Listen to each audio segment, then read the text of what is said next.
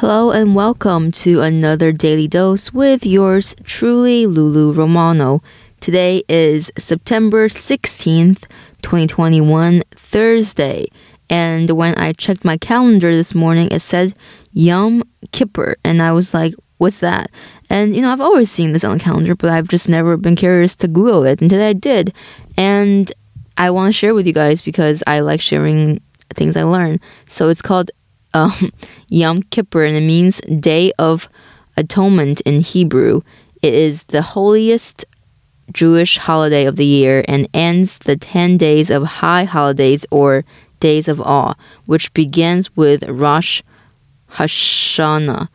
Traditionally, Jewish people refrain from work, a day off, and all adults fast from sundown the evening before Yom Kippur until nightfall the next day. Okay, so less business for restaurants.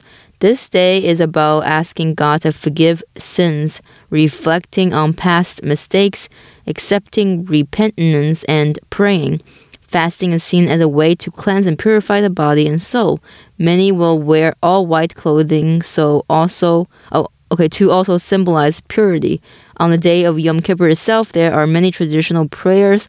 One of the most important prayers describes the atonement ritual performed by high priests during ancient times. Yom Kippur ends with a single blast that is blown on the shofar, a trumpet made from a ram's horn. Alright, that's interesting. So it looks like it's a different day every year, and next year will be October 4th, and in 2023 it will be September 24th, and in 2024 it will be October 11th. Very interesting. So now I know what this is. To all my Jewish listeners, if you are listening to this and there's some incorrect information, because I literally just Googled this, please let me know, because I would love to give you the credentials for the absolute correct information, because if you are Jewish, you probably know this more than me as a non-Jewish person. So thank you for listening, and I can't wait to get inside of your ears again tomorrow. Bye!